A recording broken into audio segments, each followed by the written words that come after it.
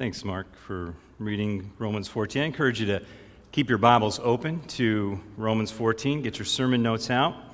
Get ready to dive in. I looked at the calendar, and in about a week or two, it will be officially 1 year that we've been in the book of Romans. And so we've been here a long time now. I know we had other sermons at Christmas time and New Year's and other holidays throughout the year, so we weren't always in Romans for that year.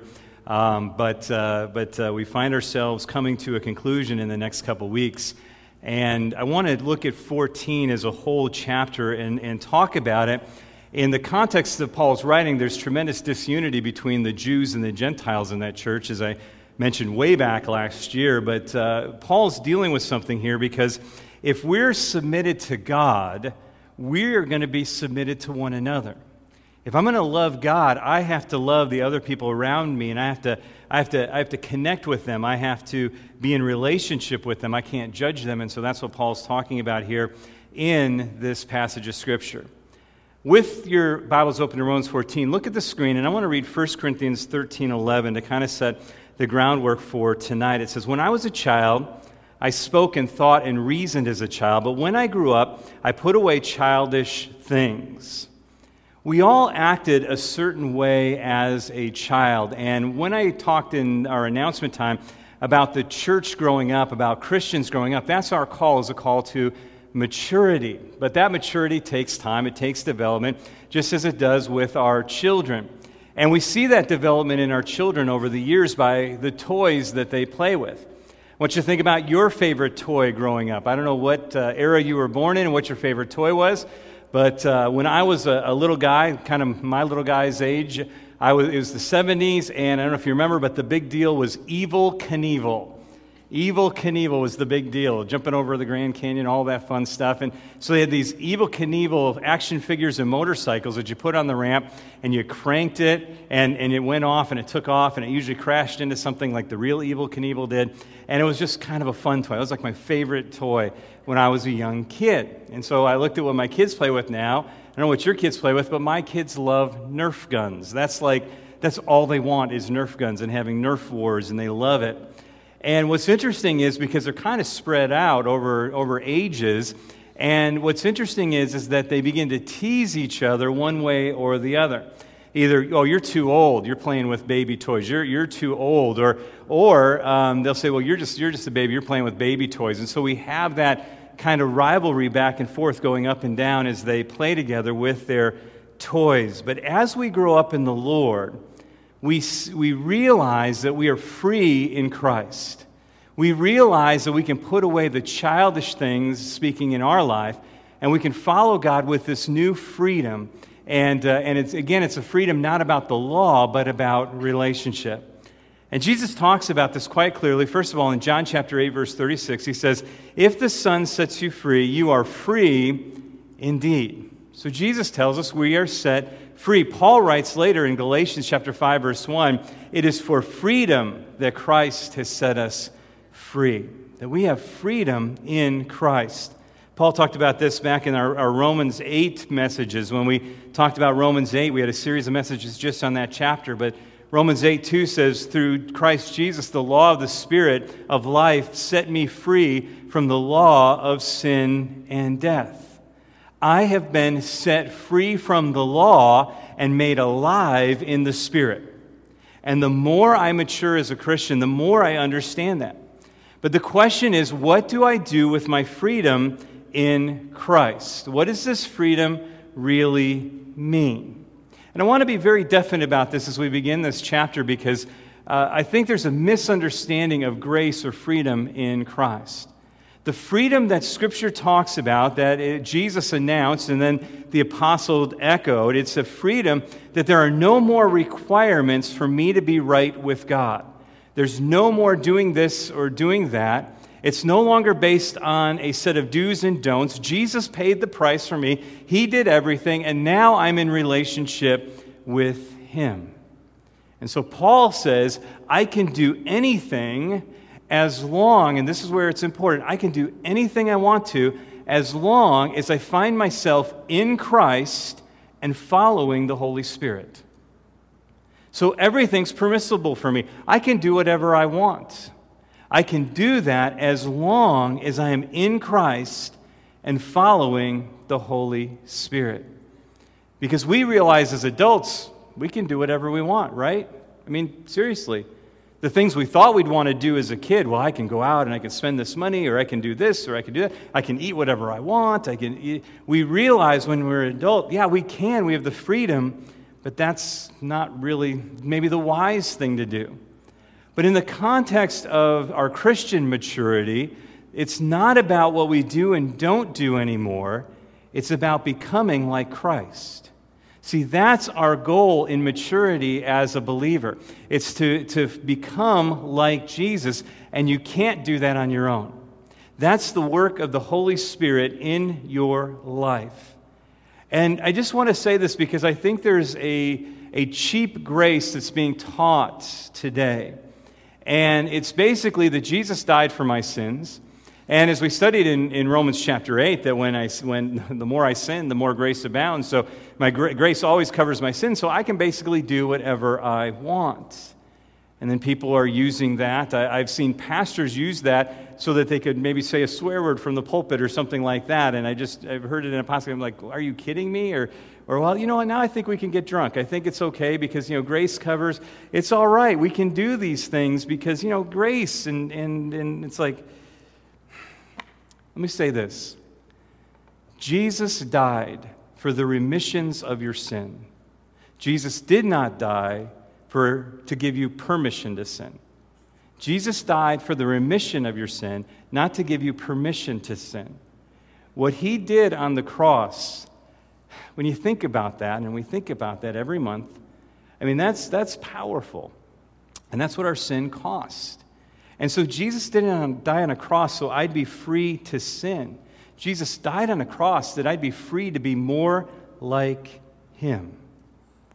But what's interesting as we go through our Christian life, what we're going to find out is that you and I might disagree on freedom in Christ.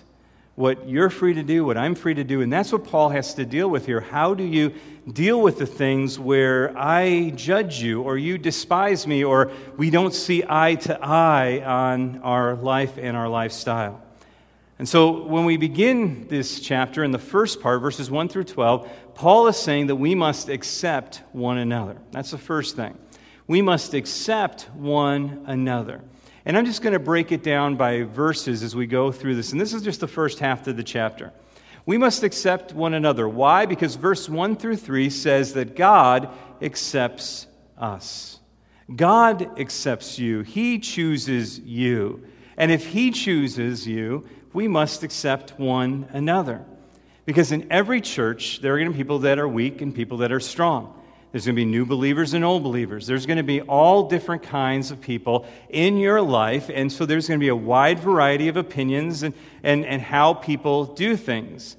There are some Christians that are very strict. There are others that are very loose. And we have all of those things on this continuum. And what usually happens is we begin to throw the kind of just the insults both ways. Well, you're unspiritual, or you're immature, or you don't have freedom in Christ, or all these things. So we start throwing out these ideas.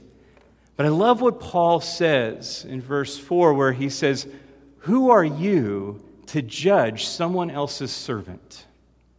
That's a powerful statement. If God has accepted them, you must accept them, and don't worry about it because God's going to take care of it. And that moves us into those next few verses there, verse 4 and following, that God sustains his own. God takes care of his own people. It's very important to remember that God is the master and we are the servants. That's the relationship we have to remember. God receives old, new, young, weak, strong. He takes anyone and he works with them and he's working through them. So why are we condemning the people around us just because they look at things differently than we do? God will take care of it. And remember, because in these next verses, 5 through 9, he is the Lord. Christ is the Lord. Not you. What's interesting in these verses right here, the Greek word for Lord is used 8 times in those verses. And he's making it again very clear. He's the master and we're the servants. No one has the right to play God except God. And it's not about what you do or how you do it. And specifically, Paul's dealing with, right in this context, this idea of being a vegetarian. Because they didn't want to eat meat offered to idols, because they would offer meat to idols back then, and the meat would just sit there, obviously, because the idol's not going to do anything, and so they'd sell it back to the market and make some money. And so when you went to the market to buy the meat, you didn't know if you were buying meat that was offered to the idol or not. So I don't want to eat any meat that was offered to an idol, even though Paul says it's okay to do that.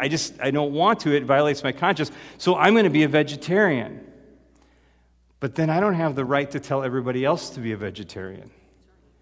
And that's where it becomes a little sticky, and we'll see as we move through this chapter how sticky it actually becomes. But just so you know, the only thing you're called to do is to bring honor to God with your life.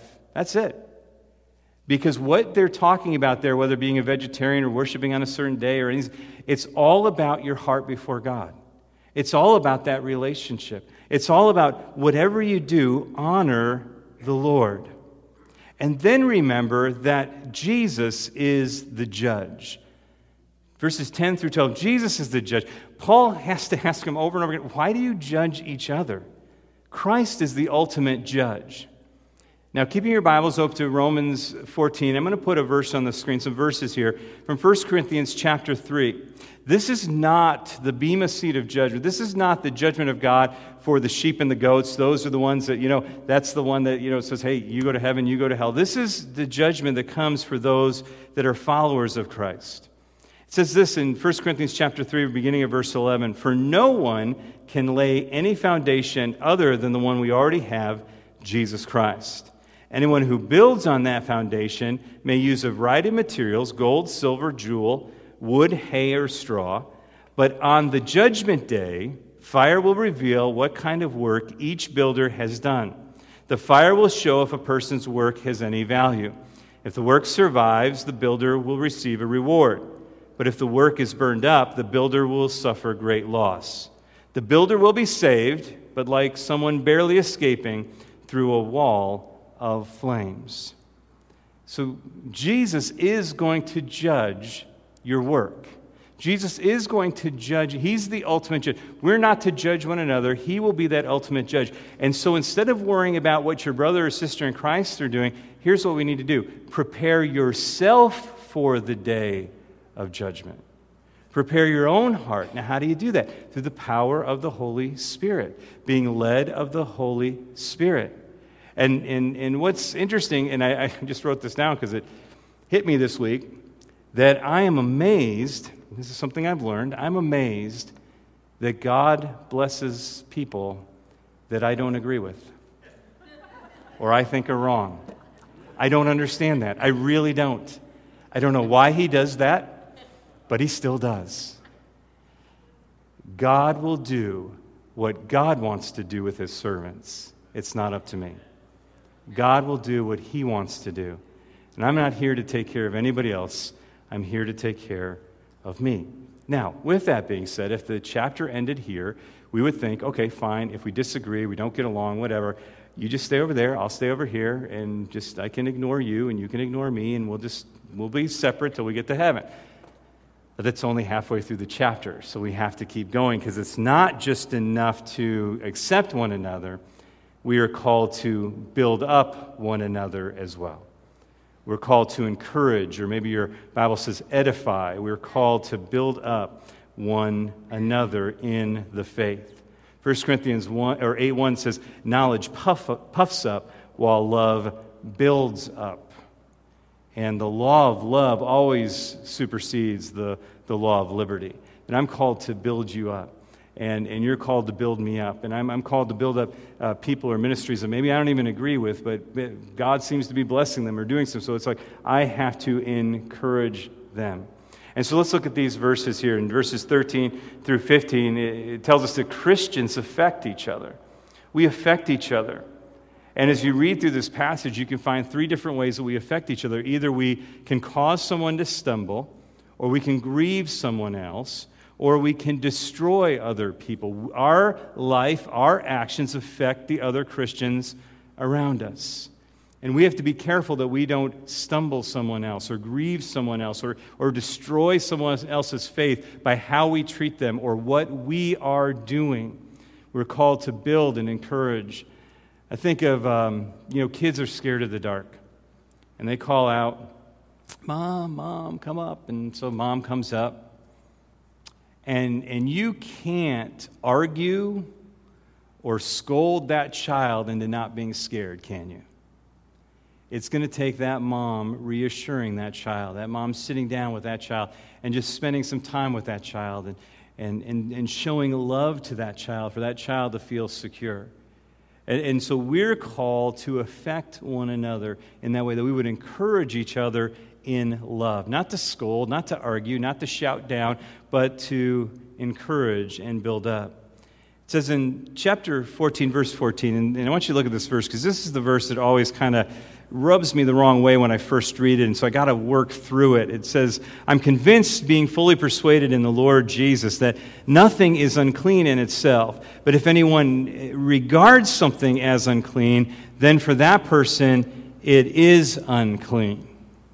Paul takes it even farther. Later in the chapter says they're sinning if they partake in it. And when I read that verse, it bothers me because I'm like, how does this work? I mean, the Bible tells us what to do and not to do. So aren't things black and white? This seems very gray to me, doesn't it? To you? It's like, well, nothing's unclean, but if you think it's unclean, then it is unclean, and then you're sinning. And so I'm like, how does this work? And I began to think about how does this work? And I immediately went to the idea of temptation. And what's interesting about temptation is that the devil, while there's some themes that run through temptation, he tempts each of us in a different way. There's some things that tempt you that don't tempt me. There's other things that tempt me that wouldn't tempt you. And so I can't say, well, your temptation's really bad. Mine's really not that bad, but yours is really, really bad. No, it doesn't go that way. The devil uses whatever he can to separate us from God. And what I realize from this is that a lot of the things in our physical life are neutral. I think of things like money, or the internet, or choose your entertainment, TV, radio, whatever. These things are neutral when you see them at first. They're neutral, but how do they affect your life? How do they affect the people around you? That's what you need to look at. Is this building up or destroying my relationship with God? If I do this, is this building up someone's relationship with God, or am I tearing down someone's relationship with God? How does it affect me, and how does it affect the people around me? And that's the question we need to begin to ask, because we have to ask ourselves, am I building people up, or am I tearing them down?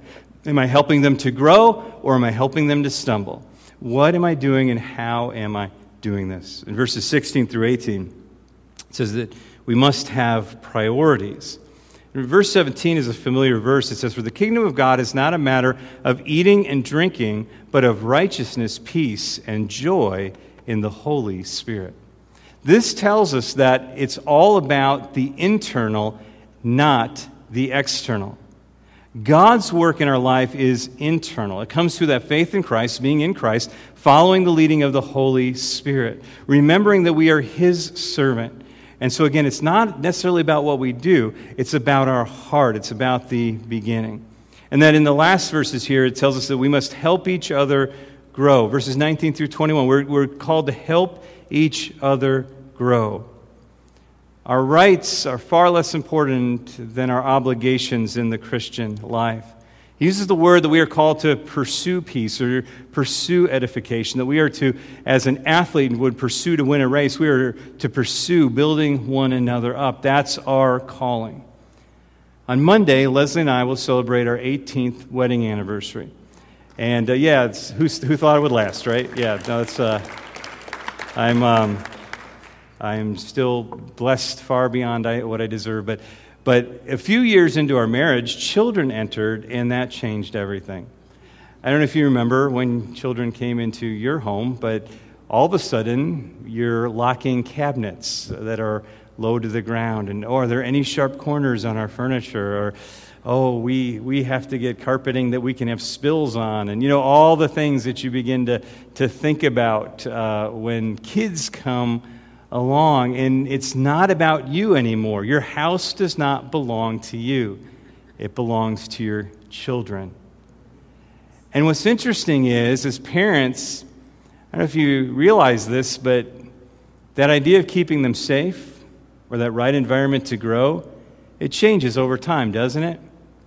I don't have to lock the lower cabinets anymore, but I've got teenagers in my house now. And they're a little older, and there are things that can harm them, and I need to set up some boundaries there. So wherever they're at in their growth, it's not about me and my freedom. It's about building them up and making them strong men of God. And so again, we have to keep that in mind, that my priority is not about me. It's about growing up and letting the other people around me growing up, giving them love, giving them patience, giving them whatever they need. Galatians chapter 5, verse 13 says, "You, my brothers, were called to be free, but do not use your freedom to indulge in the sinful nature. Rather, serve one another in love. The entire law is summed up in a single command: love your neighbor as yourself." Again, it's all about others. And then the final verses there, the last two verses, it says that Christians must not force their opinions on others. I can't tell you what you should be doing, and you can't tell me what I should be doing. Ultimately, God is my master. He is your master. And let's look at these last two verses together. And then allow me just on Pentecost Sunday to bring in the Holy Spirit here at the end. It says, "But if you have doubts about whether or not you should eat something, you are sinning if you go ahead and do it. For you are not following your convictions. If you do anything you believe is not right, you are sinning." I don't know if you can take a moment here. Now, I've been obviously thinking about this message for a while, so it's got inside of me, but just how powerful these two verses are when you meditate on them. That if I'm not sure about something, if I'm even the least bit hesitant, I need to hit the brake. Because if I hit the gas and just motor through whatever I want to do, I'm sinning. And it's not even necessarily, quote, a bad thing, but because I'm not yielded, because I'm not listening to my master, I am sinning.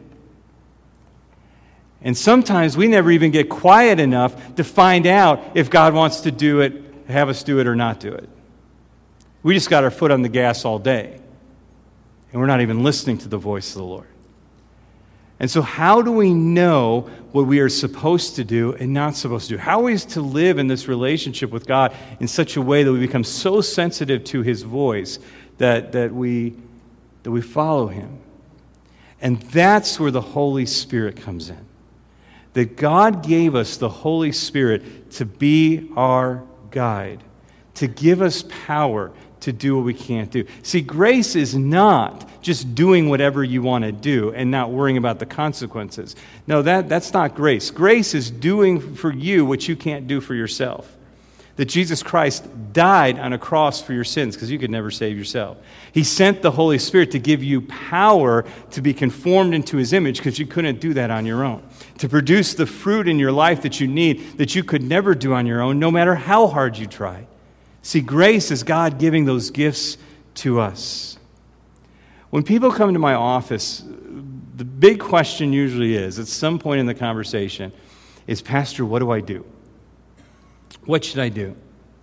And I think in all the years, I've said the standard answer. I've said this pretty much to everyone, says, "What should I do?"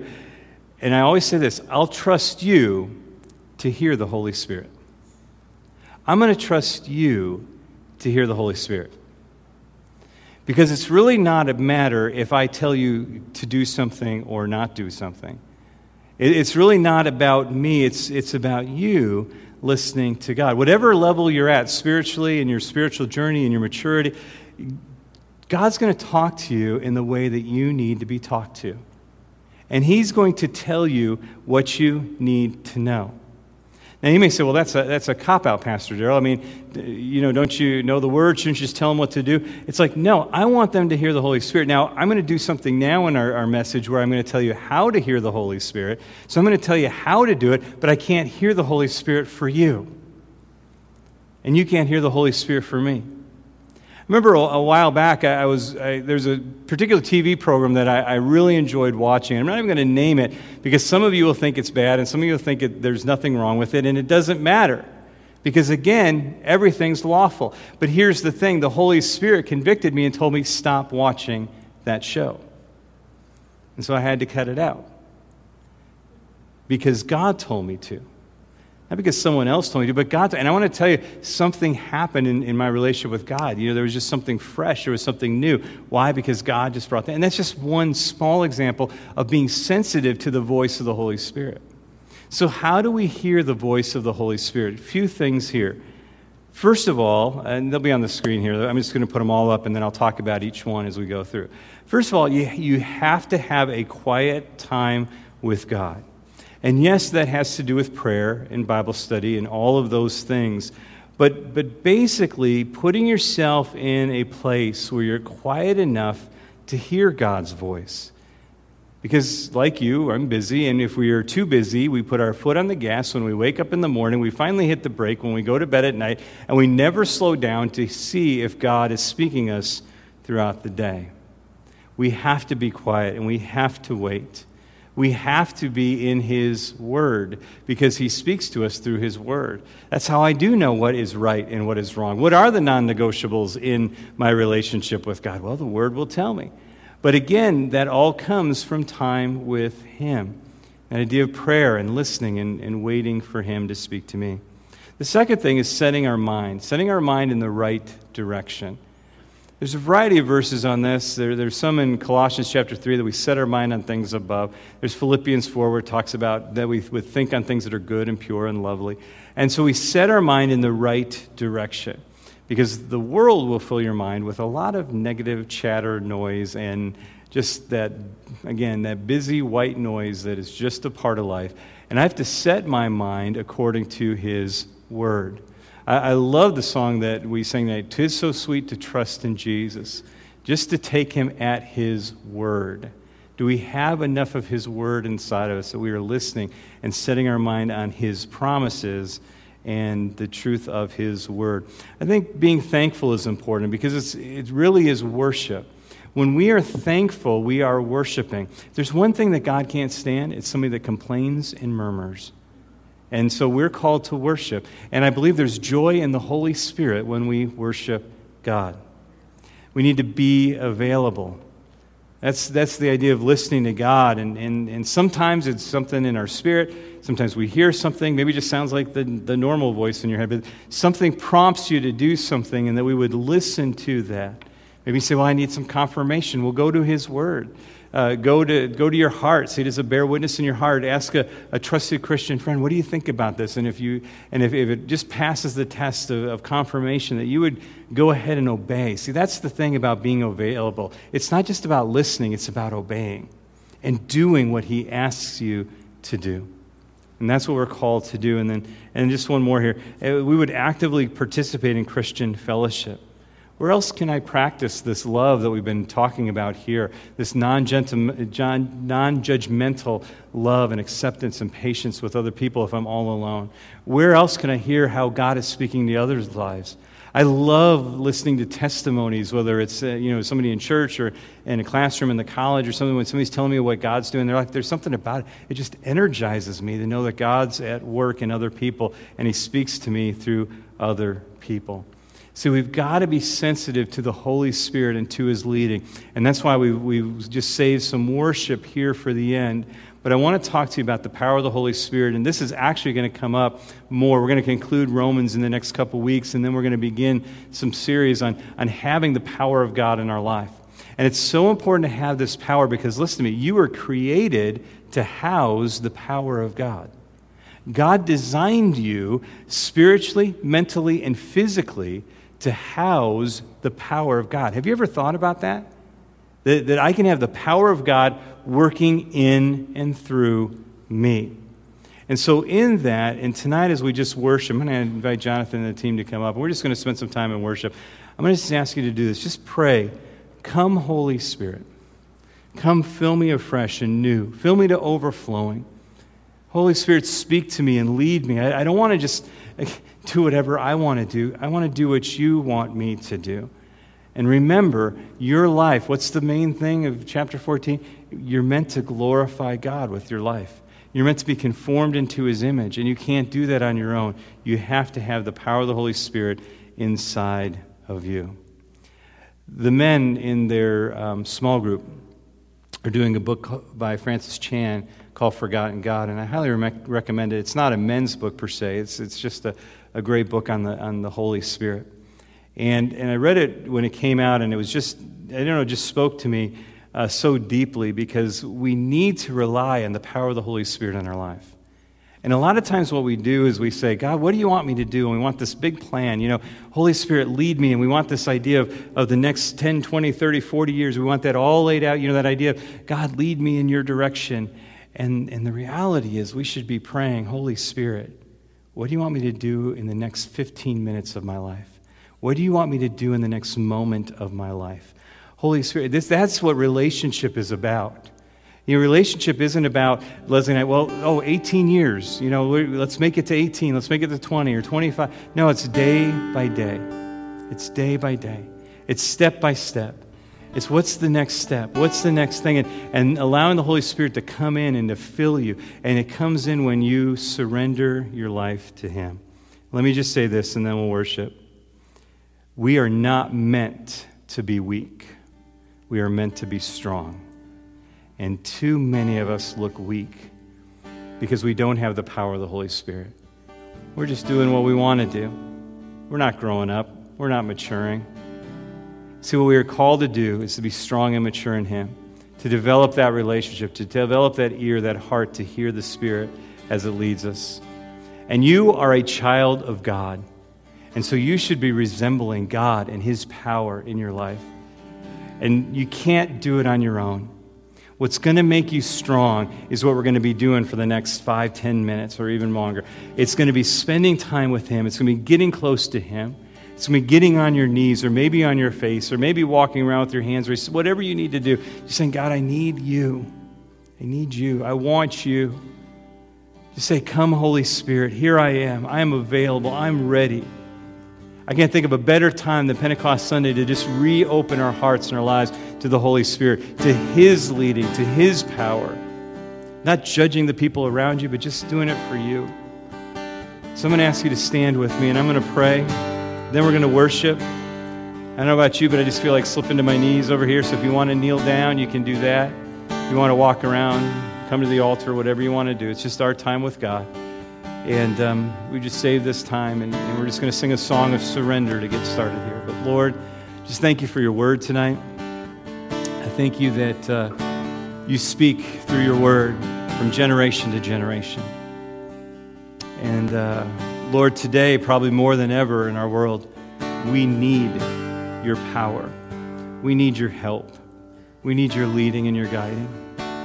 God, we need the maturity that only comes from you. And God, we can't get it any other way. We can't buy it.